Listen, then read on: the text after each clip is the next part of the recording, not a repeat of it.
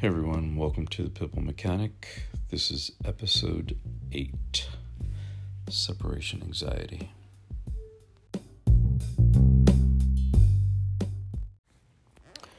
Hey everyone, welcome back to the Pitbull Mechanic. Thanks for listening.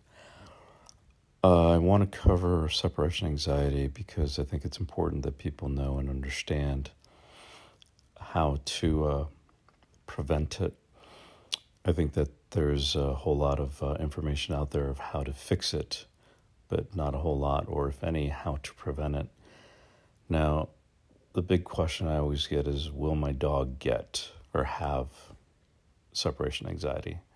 And the answer is, there is no way of telling, because our dogs are so different in personalities and confidence levels that we need to do the best we can to prevent it by how we interact with them and how much we interact with them, especially in the beginning of our relationship and our bonding with them. We need to do everything possible to assure that they are as independent as they can be on their own. Bonding with our dogs is very important, but it's important that we know how to go about it and not feel that our dogs are bonded with us because they are in our homes and they're on top of us and they're all over us and they share our lives with us. That's not necessarily, a proper or healthy bond, although it may appear that way. But a lot of people learn the hard way that by having just brought in your dog and allowing them to have free range of your home can develop, all sorts of behaviors.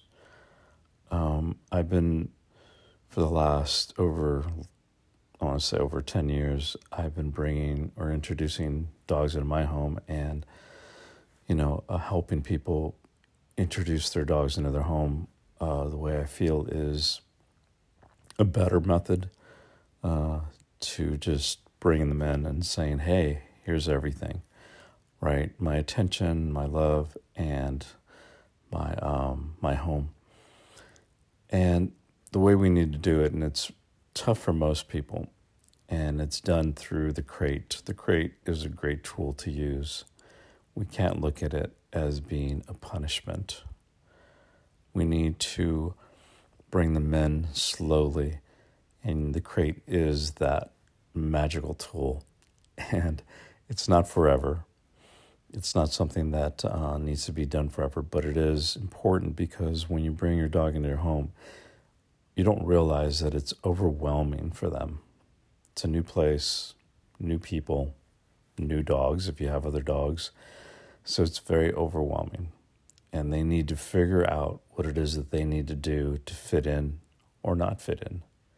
If they're not going to fit in, then they're going to develop very shy and weak relationships, with you or with your other dogs. And we want to make sure that your dog learns properly. And what I mean by that is that they start to learn to use their nose first before anything else. Because if a dog is not using their nose, and yes, you would think, wow, a dog not using their nose? Absolutely. Happens every day, all the time, where a dog will just have a knee-jerk reaction to the world because it's not using its nose to figure out whether another dog is friend or foe, or a person is a friend or foe. And as long as they're able to have the time to learn to use their nose first and foremost, they're going to figure things out quickly and easier, and they're not going to just react out of nowhere. The crate is also a great tool because it will basically help you or help your dog not develop these behaviors like excessive barking, jumping on people, tearing things up. It helps the dog, decompress and have a better mental state or more calm, relaxed mental state by, you know, training him to utilize the crate. And plus, if you need to travel, obviously, you should travel with your dog in the crate. It's safer. I see people with their loose dogs in their cars all the time. And it may seem fun and everything, and, like a commercial, your dog's sticking their head out the window, taking in all the smells, but in reality, it's not good for your dog. Dogs don't blink like we do, so, the air and debris is constantly in their eyes, and plus, obviously, they can get hit by something, so, it may look great, whatever, but I don't allow my dogs to do that. I'll roll down the window just a little so that they can take in the smells, but it's really unnecessary to have your dog stick their head out, the window of your car. And I also see people with, their little dogs in their lap, and it's like, if you put on the brakes, that dog's going to go flying, or it's going to go, down to where the pedals are and make life just even worse in an accident, that shouldn't have happened in the first place. But anyways, that's all the ball of wax. Getting back to the crate, having the crate set up in your home, such as in the living room where your dog can still have access to you, but in a way where it's limited in the beginning. And as he understands, if he is calm and relaxed in there, he will get, to look out the crate. I cover crates to help the dog, reduce anxiety, because the more it sees out, the more the brain just never shuts off. So you want your dog to learn to shut off, and again, by crate training it and having it covered helps that, that dog to shut off or know when to shut off better. Whereas if you have your dog out all the time in the beginning in your home, it just never knows when to turn off. So again, it's super important to not think about the crate as a punishment or a cage. People call it a cage all the time. Yes, technically it's a cage, but it is a tool, it is a crate, and if utilized properly, it is and will do wonders for your dog's behaviors and your relationship. And again, I can't stress enough that it's only in the beginning. Now, this can go on for, 3 weeks to a month, maybe longer, depending on your dog. But it's really up to your dog how well he takes to being in the crate. And then slowly you give him access to your home and you. And I know people bring a puppy home and they want to spend time with it and they want to love it and they want to hug it and kiss it and just have it sleep with them. And it's just like, this is the wrong thing to do. Yes, you can spend time with your puppy, but that should only be for 10 minutes, at a time here and there, because your puppy should be sleeping majority of the time anyways, resting, because it's still developing. And him just being all over you is not going to have him bond properly with you. And I'll get into bonding properly in another episode, but these are just the first steps to introducing your dog into your home so that it doesn't develop separation anxiety. Because once it's developed that, then it's much harder for someone like myself to come in and have to undo everything you've done to fix the problem or to even begin to fix the problem. So again, you're not going to find many ways you're not going to find people talking about, ways to prevent it, but how to fix it And again, once your dog develops separation anxiety, it is a lot harder to fix than aggression is. So take that in for a minute. Separation anxiety, to fix it, to help your dog, is a lot harder than to help a dog that has aggression. So separation anxiety is no joke. I knew a dog that was an intelligent dog, and that was mainly the problem there. Intelligent and separation anxiety are not a good mix, and it's easy for an intelligent dog to develop separation anxiety, I would say. Easier. And that's depending on the, the person or the people, raising it. And this particular dog had it so bad that it jumped out of a 2-story window and broke its arm, if I remember correctly. I know it broke its arm or leg, either way, just to be with its people. So again, you have to be really careful how you bring your dog into your home. And those very first steps to take to prevent your dog from developing it.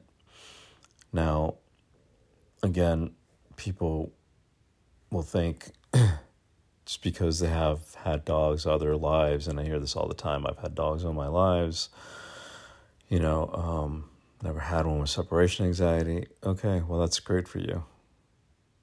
But it's out there. It happens all the time. People deal with it every single day with their dogs. Again, not all dogs can develop it, but we don't know. But it's best to take the steps to prevent it, because at the end of the day, we're not going to know what your dog is like confidence-wise. So why not, prevent it instead of trying to fix it? And I know I keep repeating myself, and I often do that, and I apologize for that.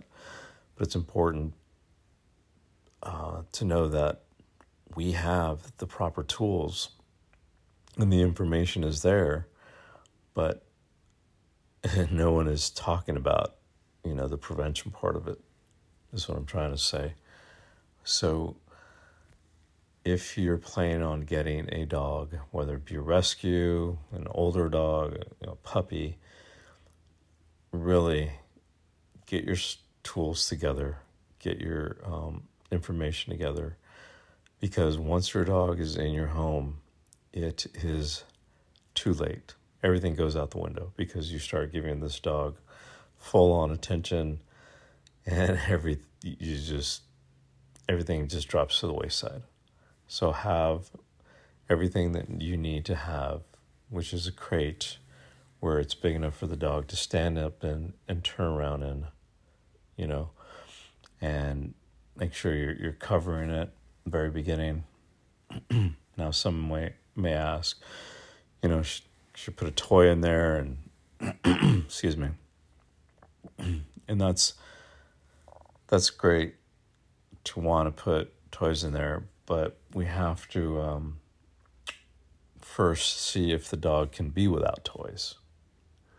Now, if you want to put something in there to distract him, if you feel it's needed, you can try it, see if it works. A lot of times, some dogs, don't need anything to keep them occupied. If it's a puppy, if it's teething, it may, you may want to throw something in there that's safe for him to chew on, keep him busy. But other than that, I would say it's not necessary to put anything in there with your dog.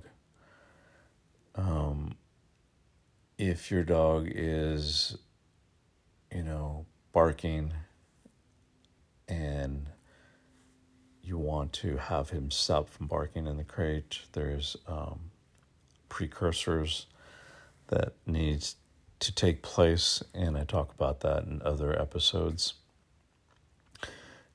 And again, a dog needs precursors for it to understand that it needs to change its behavior before it gets corrected. And it's important that we do correct our dogs.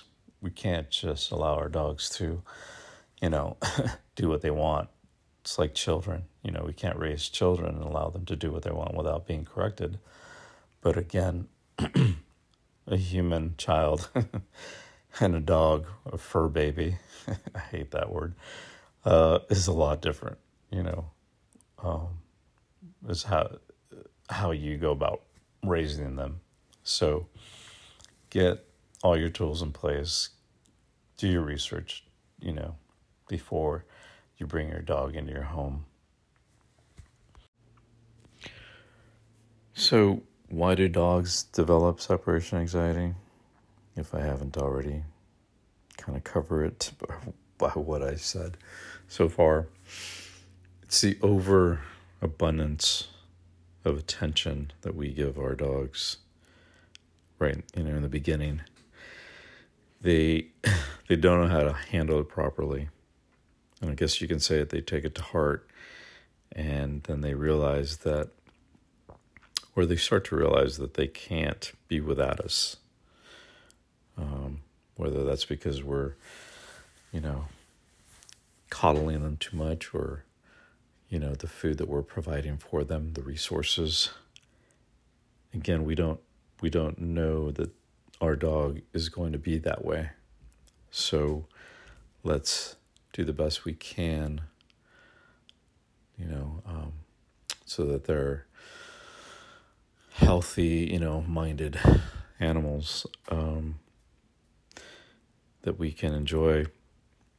Because once, they develop separation anxiety, it's hard, on us, but it's much harder on them, right? I think that if you know anyone with anxiety, you'll understand what, a dog is going through. Or if you have, suffer from anxiety, you can understand what dog might be going through, especially when, you leave and it can't handle you not being there. So we have to do the best that we can for them, because they're great. Dogs are great at, moving on. We're humans, who are capable of rationalization cannot. We need medication to do it, where animals don't. And yeah, you can take your dog to the vet and have it prescribed Prozac or whatnot, to help, with behaviors or whatever. But if we can do, and we know what it takes to do the right thing to help our dogs, then we should do that. So with that, thank you for listening, and talk to you soon.